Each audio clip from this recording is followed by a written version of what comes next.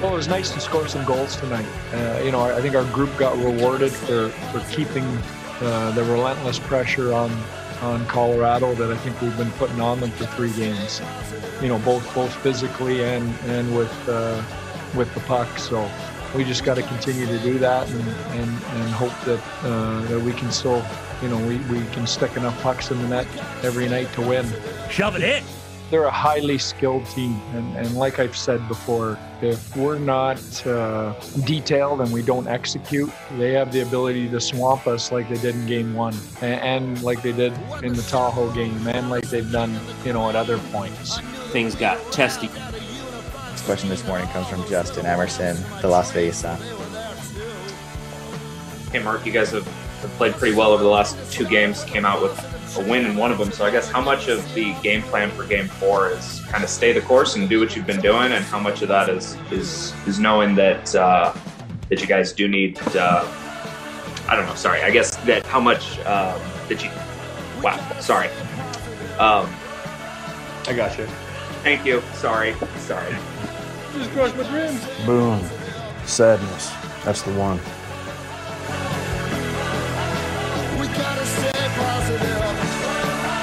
Oh, poor Justin Emerson.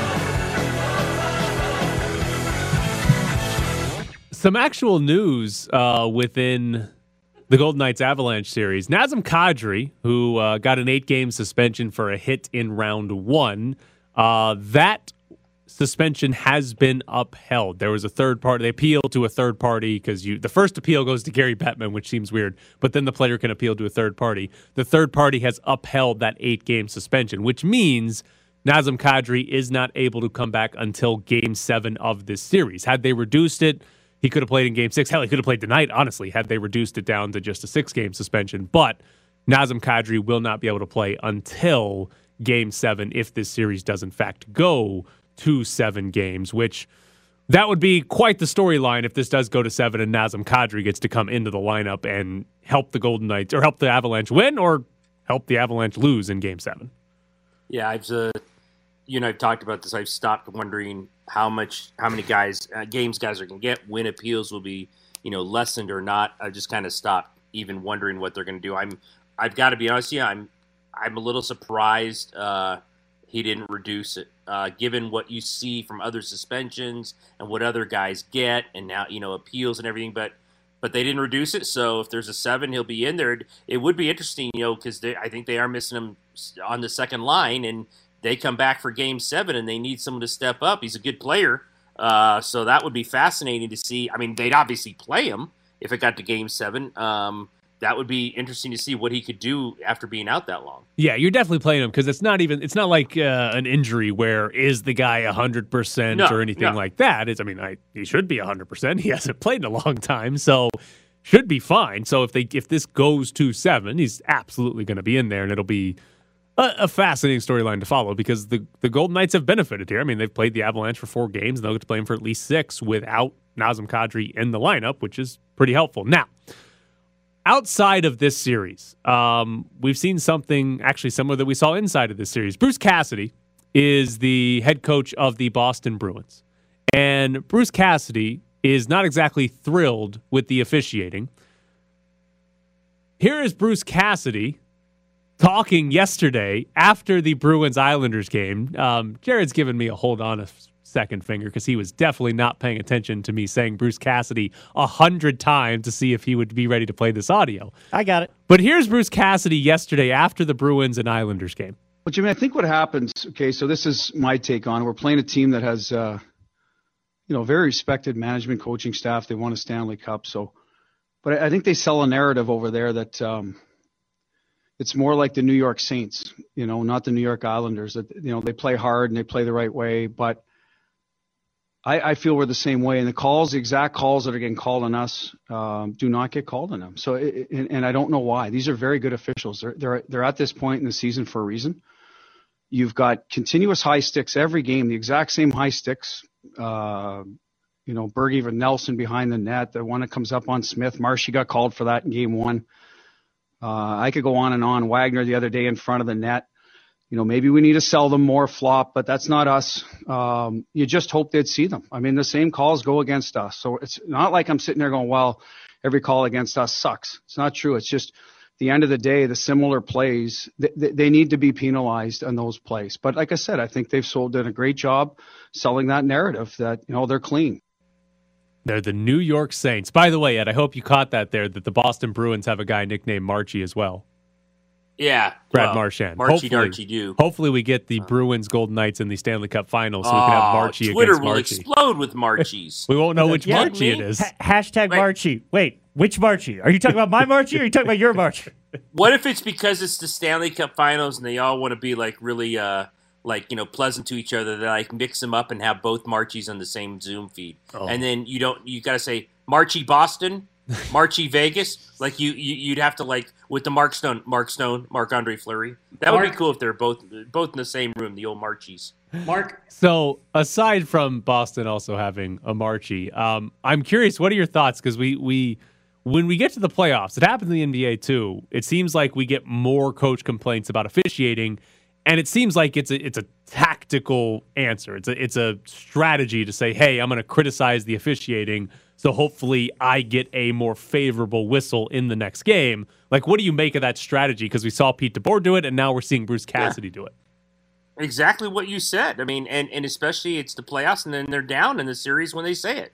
They're trying to get any kind of edge they can. DeBoer, I think it worked out for him. We'll see in Game 6 if it works out for Boston when they have to go back to the Islanders. But you're doing everything you can in the playoffs, especially when you're down in a series, to get some kind of edge. So this is what he was doing. That's what DeBoer was doing. Worked out for DeBoer. We'll see if it works out. We'll see if they get some calls. It would be tomorrow for Game 6. So yeah, none of this surprises you. I mean, it's such a backhanded compliment. Well, that staff over there won a Stanley Cup. They're a great staff. But, of course, they get all the calls because they promote themselves as being Saints. So I love the backhand compliments to these staffs. Pete DeBoer didn't get fined, right?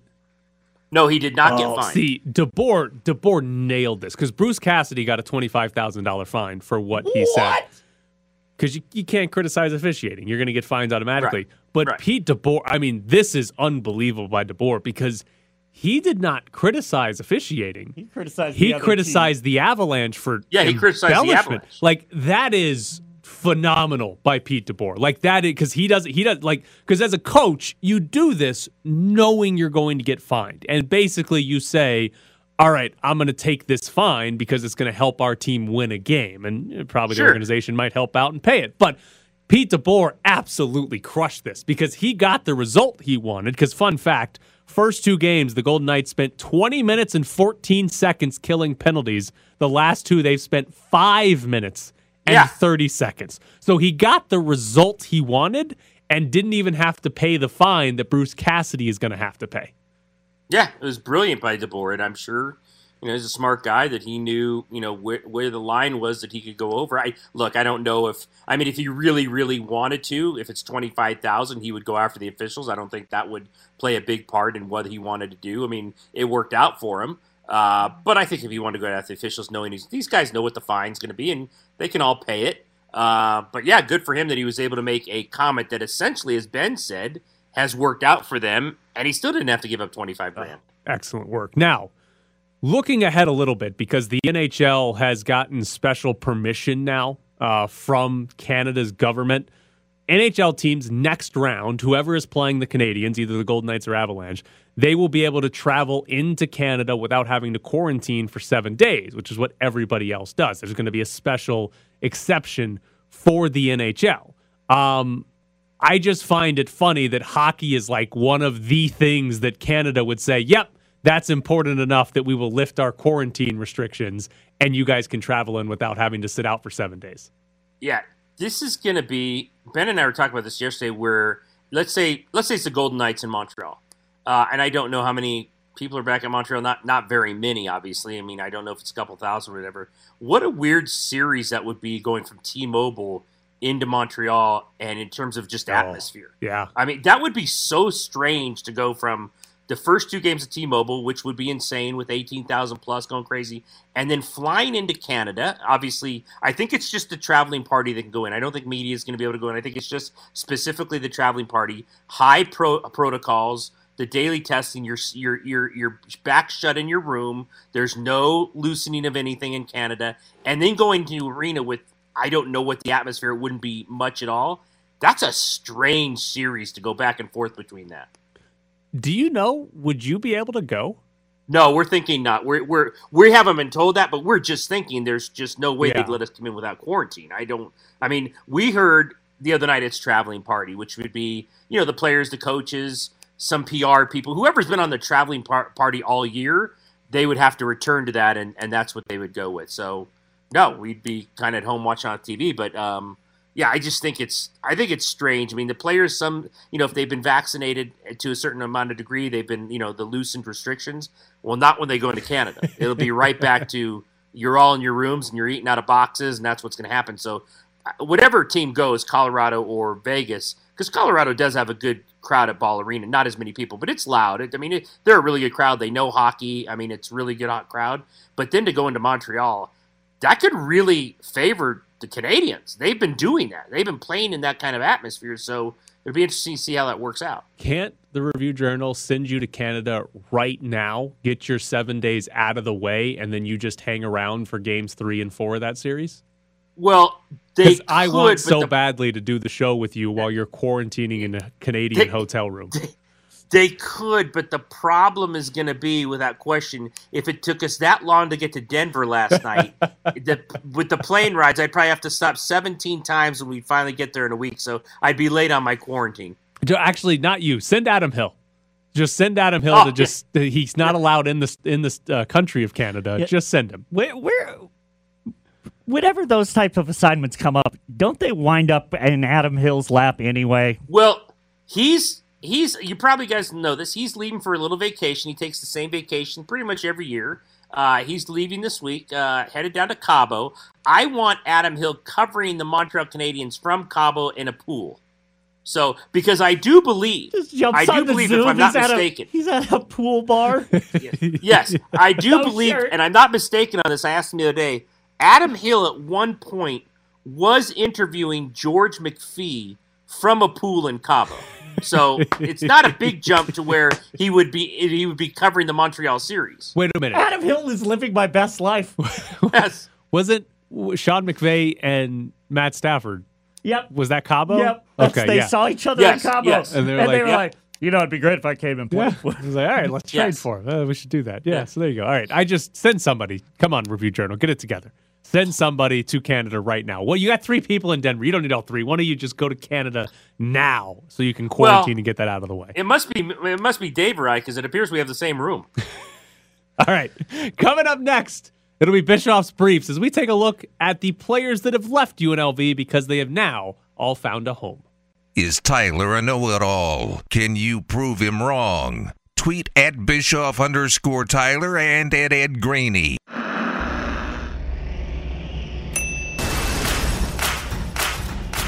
Bischoff's Briefs. You know what happened last month without anybody noticing? This is for real. Webster's dictionary expanded the definition of the word literally to include the way it's commonly misused. Bischoff's Briefs. So the thing is, we no longer have a word in the English language that means literally. Literally doesn't have a synonym. Bischoff's Briefs. So we're going to have to find a Latin word for it and use it. But see, I don't know any Latin. Bischoff's Briefs. So when I say that I am literally going to set fire to this building with you in it, you don't know if I'm speaking figuratively or literally.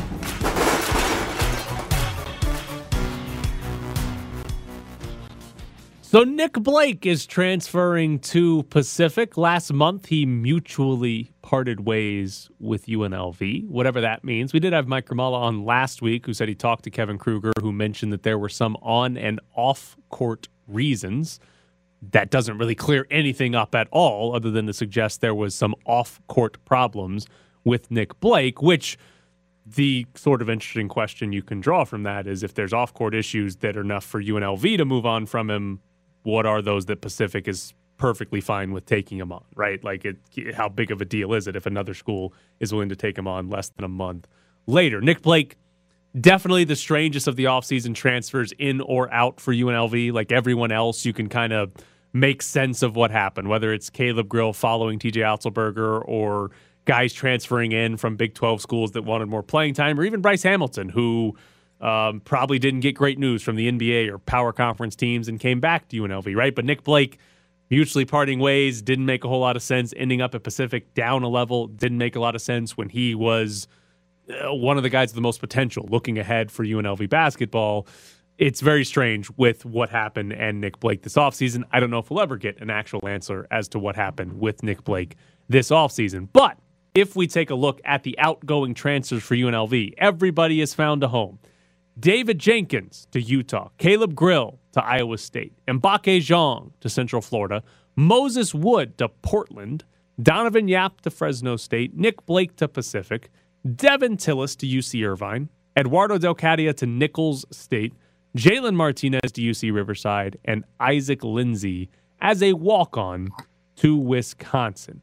Of those transfers, Utah, Iowa State, Central Florida, Pacific, UC Irvine, and UC Riverside all finished higher in KenPom than UNLV last season, and I spent a good portion of my day yesterday arguing with UNLV fans about what is a step up or step down from UNLV, and unsurprisingly, a handful of UNLV fans think way too highly of UNLV basketball. Yeah, I saw some of that back and forth, and that, it's just the fans' perception of what isn't reality, right? Perception is reality. Well, this perception is not reality because they haven't been any good. And other programs, I think people are surprised when they look at KenPom and ratings what other programs are just by the name on the jersey. I'm glad you did this. I had not heard Moses Wood to Portland.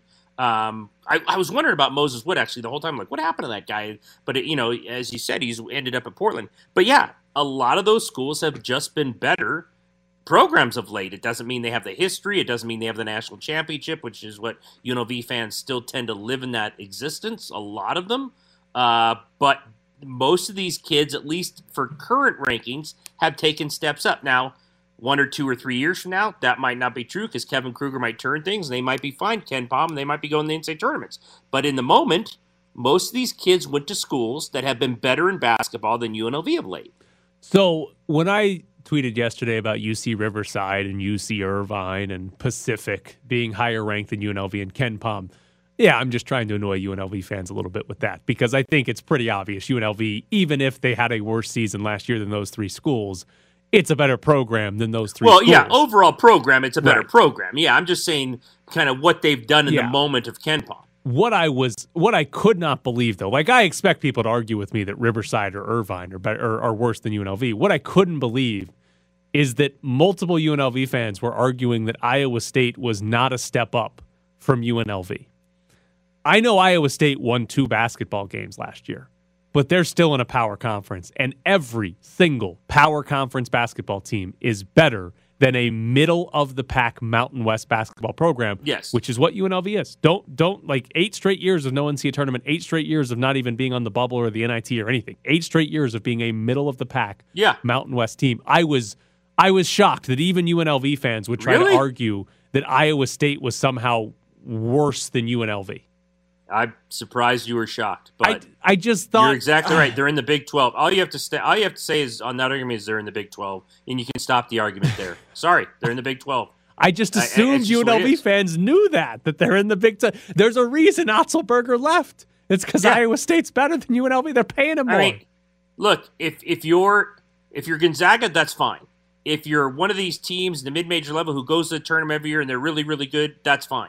But for the most part, if you're a middle-lane Mountain West team, like you said, there's no one in the Big 12 you're better than. It's just you're not. Now, again, they're mid-major. There's mid-major teams better than Iowa State. I get that. They won 2 games. But the overall finances, support, conference, anything you want to say that kind of separates leagues from leagues, you're better if you're in the Big 12 right now. Iowa State won 2 games last year and still had a better KenPom ranking than UNLV, and that's because who they played. That's the perfect example of why they're better off. Even when they're bad, Iowa State doesn't have to be good to make the NCAA tournament. Iowa State just has to be a 500 Big 12 team, and they're going to make the NCAA tournament. Yes. Whereas UNLV, you've got to be the best team in this conference to have a shot in making the NCAA tournament as an at-large team. So, like, that's a perfect example is why Iowa State's a better program. And listen, maybe I shouldn't have been. You're telling me I shouldn't have been, but I was still stunned that there were enough people to argue with me that, nope, Iowa State's worse than UNLV. Caleb Grill took a step down by going to a power conference. Like, no. You shouldn't have been because you know the fan base. Now, the real question for UNLV, or the important question for UNLV, it doesn't ultimately matter where guys went, what's a step up, what's a step down. Is the roster better than what they had last season? Did Kevin Kruger put together a better roster than they had? And I think he did. Like, I think the biggest thing that we're going to see is more athleticism, which just in itself is going to lead to a better defensive team next year. And they were awful defensively. It was the second worst defensive season in the last 20 years of UNLV basketball. So are they going to be better next year? I think they will be better defensively. The big question is going to be, what does Kevin Kruger get out of this team offensively? Because they don't really have a lot of shooting. Like, they don't really have a bunch of guys, and you could say, oh, yeah, they've got great shooting. So what do they get offensively out of this team is going to determine whether or not they're truly a, top 4 Mountain West team, or if they're kind of in the same boat where, okay, you're better defensively, but you're still only the 6th best team in this conference.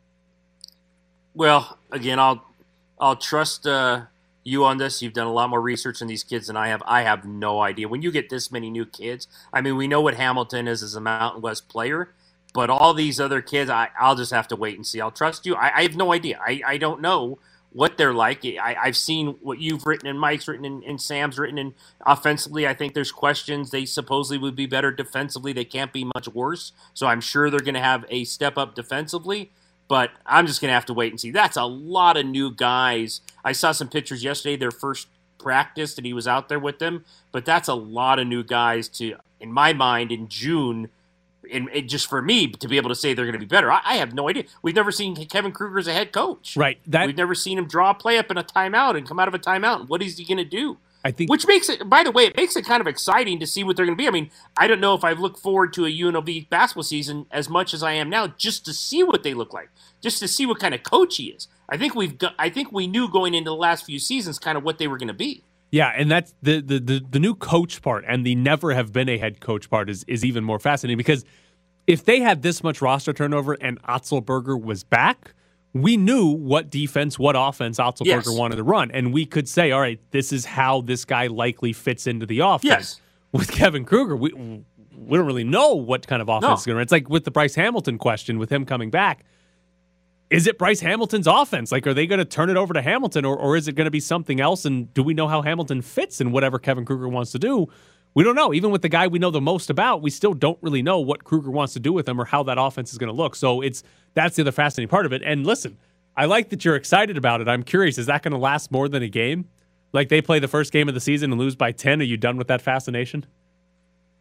Yeah, it might be 50-50. No, I mean, no, it's going to take more than one game. I like Kevin a lot. I covered Kevin when he was played under Lon. I think Kevin's a really good guy. I hope he succeeds. I do, because I really like Kevin. But I have no idea. I just don't. I'm excited to see him. I mean, I covered his dad, who I think is one of the best college coaches ever. I'm sure he learned a ton from his dad. But it's different, man. It's different. It's you talk about cliches in sports. You move over one chair, it's a lot different of what your responsibilities are. So I'm kind of excited for Kevin, and I'm excited to see his team, because there's so many new faces. You kind of watch it, see a team develop and a program develop under him. But we'll just have to wait and see. Going to be fun. We're a long way it is. It's going to be fun. I mean, aren't you like more interested now than had it just been like what we saw the last several years? I mean, I'm more interested in it now. Yeah, I mean, more intrigued, just because the unknown. You can create your own potential from the unknown. Yeah. And with basically a whole new roster and a new coach, you can go any direction you want with your imagination. Whereas when you've seen guys struggle, you're going to say, oh, yeah, they're likely to struggle. But we haven't seen any of these guys struggle before. No. But are any of them shooters? Like 2 or 3. Do you think he has enough shooters? I still don't think he has enough shooters. No, I don't. Do we need to bring him on and let him know? I should. He added that 7-1 guy from Pacific who's never shot a 3 in his career. And it's like, oh, should have gotten a shooter instead. It's one of the good drops that we've had. Do you have enough shooters? Well, obviously you don't think I do. All right, coming up next, Andy Larson joins us from the Salt Lake Tribune to talk about the Jazz and the NBA playoffs. Joining us now from the Salt Lake Tribune is Andy Larson. Andy, how are you today?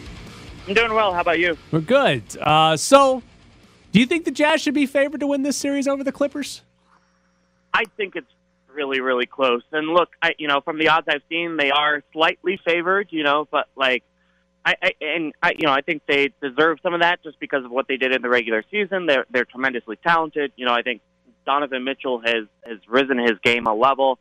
But I do think that the Clippers present some really tough matchup issues for the Jazz, and in particular their ability to go small and switch every screen. And I think they use that look a lot against the Dallas Mavericks. I think they're going to use it a lot against the Jazz, and the Jazz have traditionally struggled with that matchup in the playoffs in years past. Now, I do think this is a new and improved Jazz team with way more talent than they've had in years past, and so I think there is a really good argument that the Jazz kind of have the depth in this series, that they're well rested, where the Clippers are coming in tired after what happened in a 7-game series against the Mavericks and so on. But I think it's a fascinating battle, to be sure. Yeah, tell me if you think this means anything at all. All year it's the Lakers, now it's the Clippers, it's LeBron, it's Kawhi, all of that, and yet here's Utah's the 1 seed in the West, and they had the best record. How much, if at all, does kind of that chip on the shoulder mean anything to them? Like, okay, no one's really believed in Utah, maybe except the people who see them on a nightly basis, and we're going to prove something. Yeah, no, I think they do want to prove that. I think they want to show that, hey, these last few years of, playoff disappointments is a little bit strong. I mean, I understand they were up 3-1 against the Nuggets. They weren't favored in that series as the 6th seed, but clearly they have some scars from that and want to show that they can move on and move past, quality opponents. I think that they do feel some of that, basically that underdog status, even if they're not the underdogs, because they are kind of overlooked when compared to the Clippers and Lakers, the LA teams, and, kind of the big market teams in this league as real contenders. And, I think that's kind of one of the things where they have to prove the haters wrong before they get kind of real bona fides from the national audience, because, there have been the last 3 years they didn't make it out of the first round, So that was the reality. And beating a Memphis Grizzlies team didn't do much to change that perception. So I think it does come down to, can you do it against the best teams when it matters most in the playoffs? And that's what we're about to find out. So you mentioned the Clippers and their ability to play small, and obviously a contrast to Rudy Gobert with the Jazz. So I'm curious, in the big picture, how important is this series in particular to Rudy Gobert, to the Jazz, with his contract extension that was before the season? Yeah, for sure. I mean, as you point out, he's got the contract extension, so he's kind of locked in either way. But I think what it does is kind of, what kind of star is Gobert, and is he just a star that helps you in the playoffs or in the regular season, and as he's going to win his 3rd Defensive Player of the Year award, or is he the kind of guy that can make a big difference in all different kinds of playoff series? And he made a difference certainly against the Grizzlies. The Jazz outscored the Grizzlies by 59 points when he was out there on the floor. They got outscored when he was off. So clearly makes a big difference to this Jazz team when they're playing certain kinds of opponents. Now, it's can he make a big difference against all kinds of defenses, all kinds of offenses, and when teams kind of bring him out to the perimeter? I think that's a real question. And I think the Mavericks use Boban Marjanovic to kind of try to punish that small defense a little bit by getting offensive rebounds and putbacks, and Boban did a decent job at that. Rudy will need to do better. Rudy will need to move on the defensive end, will need to get those offensive rebounds, get those putbacks, and try to punish that small lineup. If he's able to, then I think we start talking about Rudy as a legit star who makes a difference in the playoffs, and kind of the haters go away a little bit because he can prove himself against the best opposition. And if he can't, then I think you have kind of questions about how his career will develop moving forward. He's already 28, kind of at the peak of what should be the peak of his career, and then what do the next 5 years look like with that $200 million contract? I mean, it's very simplistic here, but they are one of the better defensive teams in the league, best net rating in defense. People don't shoot free throws against them a lot, but we know what the Clippers do. As you said, they go small, and if you saw the Game 7 against the Mavericks, when they start making shots, it's a danger for the other team. I mean, does this just come down to that? If they make shots, the Clippers are going to advance here, and if they don't, and if the Utah can do what they've done all year and limit three-pointers, they've got a much better chance? Yeah, I think that's part of it, and then I think you have to look at the three-pointers on the other end, too, right? Like, the Jazz have made more threes than anybody else in NBA history, while the Clippers shot the best percentage in NBA history, So right. we're talking about two very good three-point shooting teams.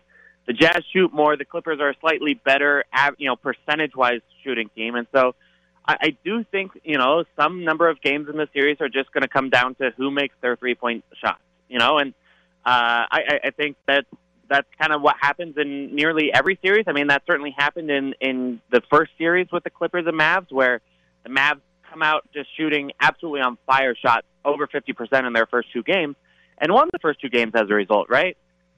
If that happens, if the Jazz shoot 50% in these games, I think they're going to win whatever game they can do that in. If they start getting cold, Clippers get hot, then obviously they're going to be in trouble. And so, I do think that because these teams take so many threes, because their offenses are so good at generating these open looks for everyone on the court can hit a three. I think it's going to be, it is going to be a kind of a 3-point matchup that's kind of largely determined by that kind of shot luck, if you will. All right, which team is most likely to pull a Houston Rockets and go 0 for 27 in a game from 3? That's a good question. I think given, I don't know, both of these teams have shown kind of an ability to go cold when it matters most, right? I mean, obviously you look at what happened with the Clippers last year, and losing after getting the 3-1 lead in the series, they can miss some shots sometimes, But I've also seen the Jazz do that, especially in the playoffs against the Houston Rockets 2 years ago. Now, I'll say this. When you have Mike Conley and Bojan Bogdanovic shooting those, it's a lot different than when you have Ricky Rubio and Jay Crowder shooting those open shots, right? So I guess I might say maybe I'm a little bit more confident in the Jazz hitting those shots. They didn't shoot under 25% from three ever in this season, so there at least has been that baseline. So 0 for 27, I think seems out of the range of possibility, but that's probably what Houston fans said, 4 years ago against the Warriors too, right? I want to ask you, the Jazz won the season series 2-1. I don't think Kawhi and Paul played in one of those games when they were totally healthy. I think that's the one the Clippers won. You saw in games 6 and 7, what do they do with Kawhi Leonard? What do the Jazz do in defending him? Yeah. Yeah, I think it's going to be Royce O'Neal to start on him. Even though he's only 6'4", he actually does a really good job at guarding these kind of bigger wings and kind of preventing them from getting the 3-point look they like. We'll see how that works out. I don't think Royce is an amazing defender, but I think he's pretty good and is kind of good at kind of navigating those screens and staying in front of those bigger guys. And so that's kind of going to be the answer individually.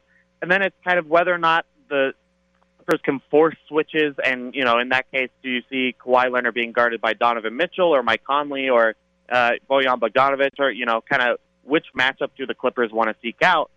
I'll also say that Kawhi Leonard going off of pick and rolls is going to be a big deal in the Jazz stopping that obviously excellent mid-range shot of his. He made 62% of his mid-range jump shots in the first round. So what the Jazz will have to do is have Rudy Gobert or Derek Favors high at the point of the screen there to prevent that shot, and then they've got to recover down low to prevent any rolling or obviously Kawhi getting layups or just beating those guys too. So I think the Jazz are going to have to help more than they're used to in this series, and usually their defense is just so kind of strong at, again, keeping guys staying out of rotation essentially and keeping three-point shooters covered while they are able to guard pick and roll 2-on-2. I think they certainly hope they can do that in the series, but I could see Kawhi kind of breaking that down, and then they need to help and rotate in ways maybe they're not used to. But nevertheless, I think, that they're relatively well equipped to deal with this Kawhi problem.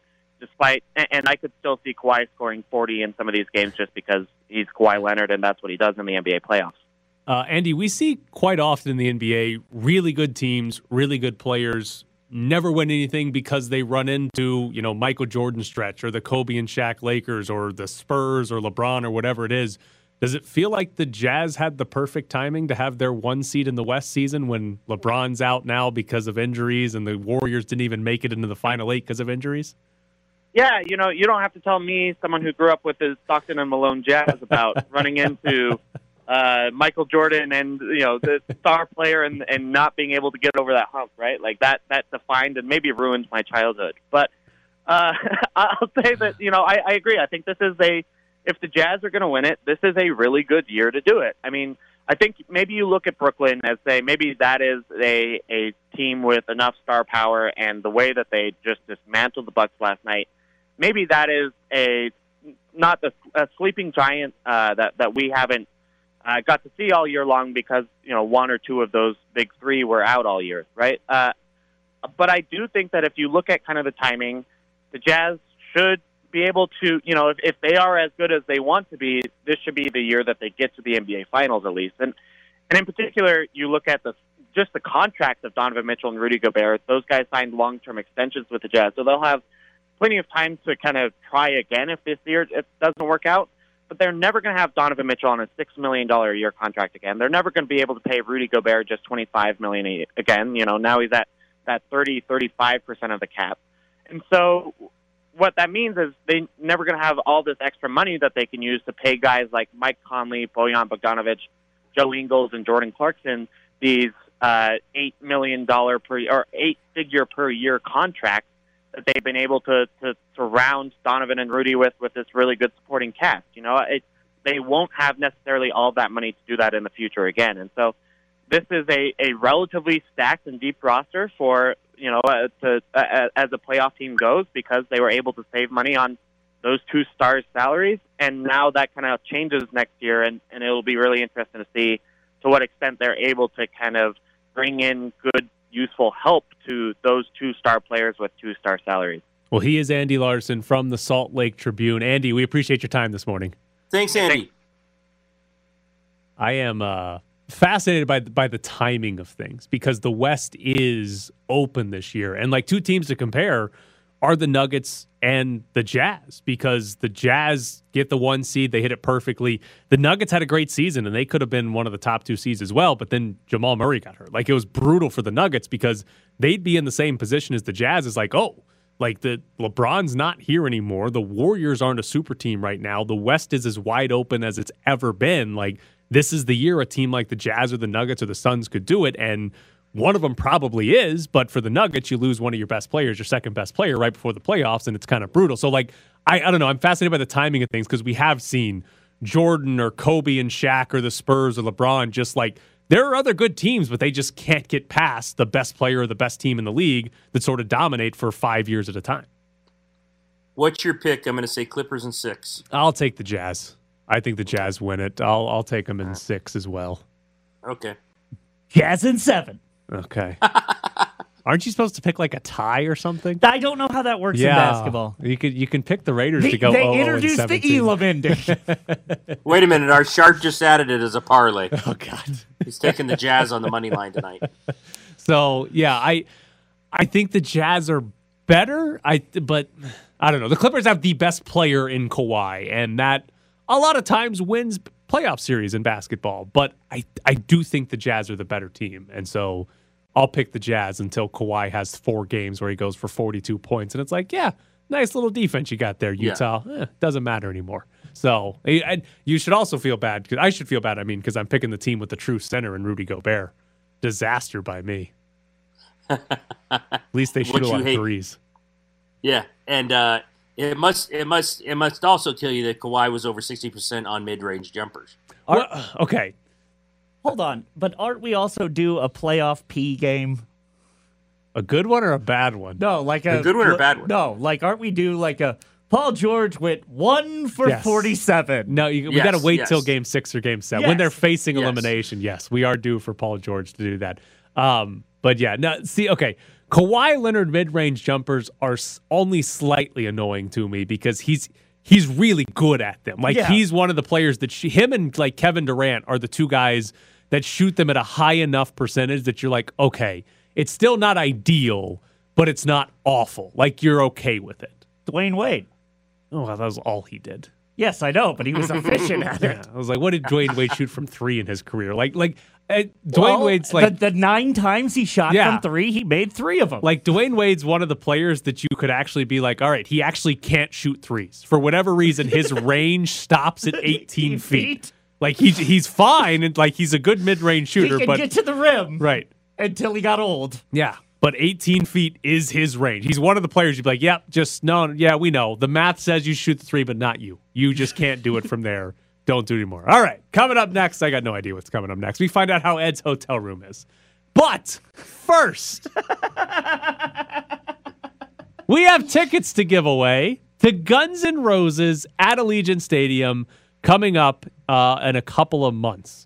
What month? August 27th. There it is. August 27th at Allegiant Stadium, Guns N' Roses. 2 tickets to give away. We're going to take caller number 11 at 702-364-1100 if you want to see Guns N' Roses on August 27th. 702-364-1100, caller number 11. Want to be part of the show? Call the Press Box voicemail and let us know. 702-720-4678 and leave your opinion. 2-2, hit in the air to right field, pretty well struck. Bryant going back towards the corner, at the wall, looking up, gonna go! Manny Machado with a home run, his 8th of the year.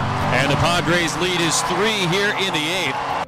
It's the Press Box with Graney and Bischoff on ESPN Las Vegas. Oh, the Padres. Who doesn't love a good Padre highlight? Ed, you know, if the playoffs started today, the Dodgers would be in the wild card round against the Padres. I know. Oh, I know it well.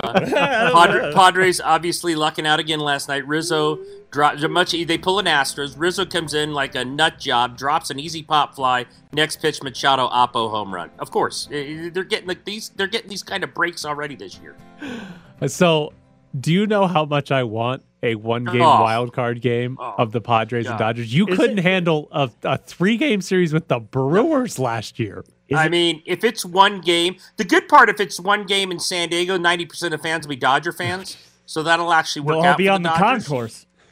I know the standings very well, and I know what would happen if it ended today. The good part is there's 2/3 of a season left. Oh, you missed the 60-game season, your guy don't back. you? He'll get his foot fully healed. Yeah, Bellinger will be good to go. Are the Giants actually good? I'm starting to believe they are. I didn't think it was. I can't believe Posey. I mean, Posey sat out because of COVID. Now he's coming back with a career year. I'm kind of starting to believe they are. Yeah. I keep waiting for him to lose, and every time I hit refresh on my ESPN button on the phone, they're winning games. They're going to bring back Tim Lincecum or something.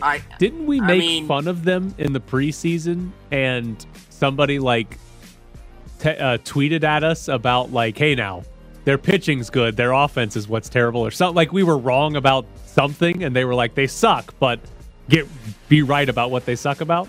Well, I don't know what they suck at. They're in first place, and they're like 15 games over 500, so we must have been wrong. Yeah, probably were. I don't know. We've got 30 seconds left, so Tyler, please congratulate the person that won tickets. Oh, who won? Yes. I forgot their name. Eric, congratulations, Eric. You won tickets to go see Guns N' Roses at Allegiant Stadium coming up August 27th. For the rest of you, tickets go on sale through Ticketmaster on June 12th at 10 a.m. Here is the Giants' top 3 in their batting order the last game. Lamont Wade, Buster Posey, Alex Dickerson. Who the hell's that?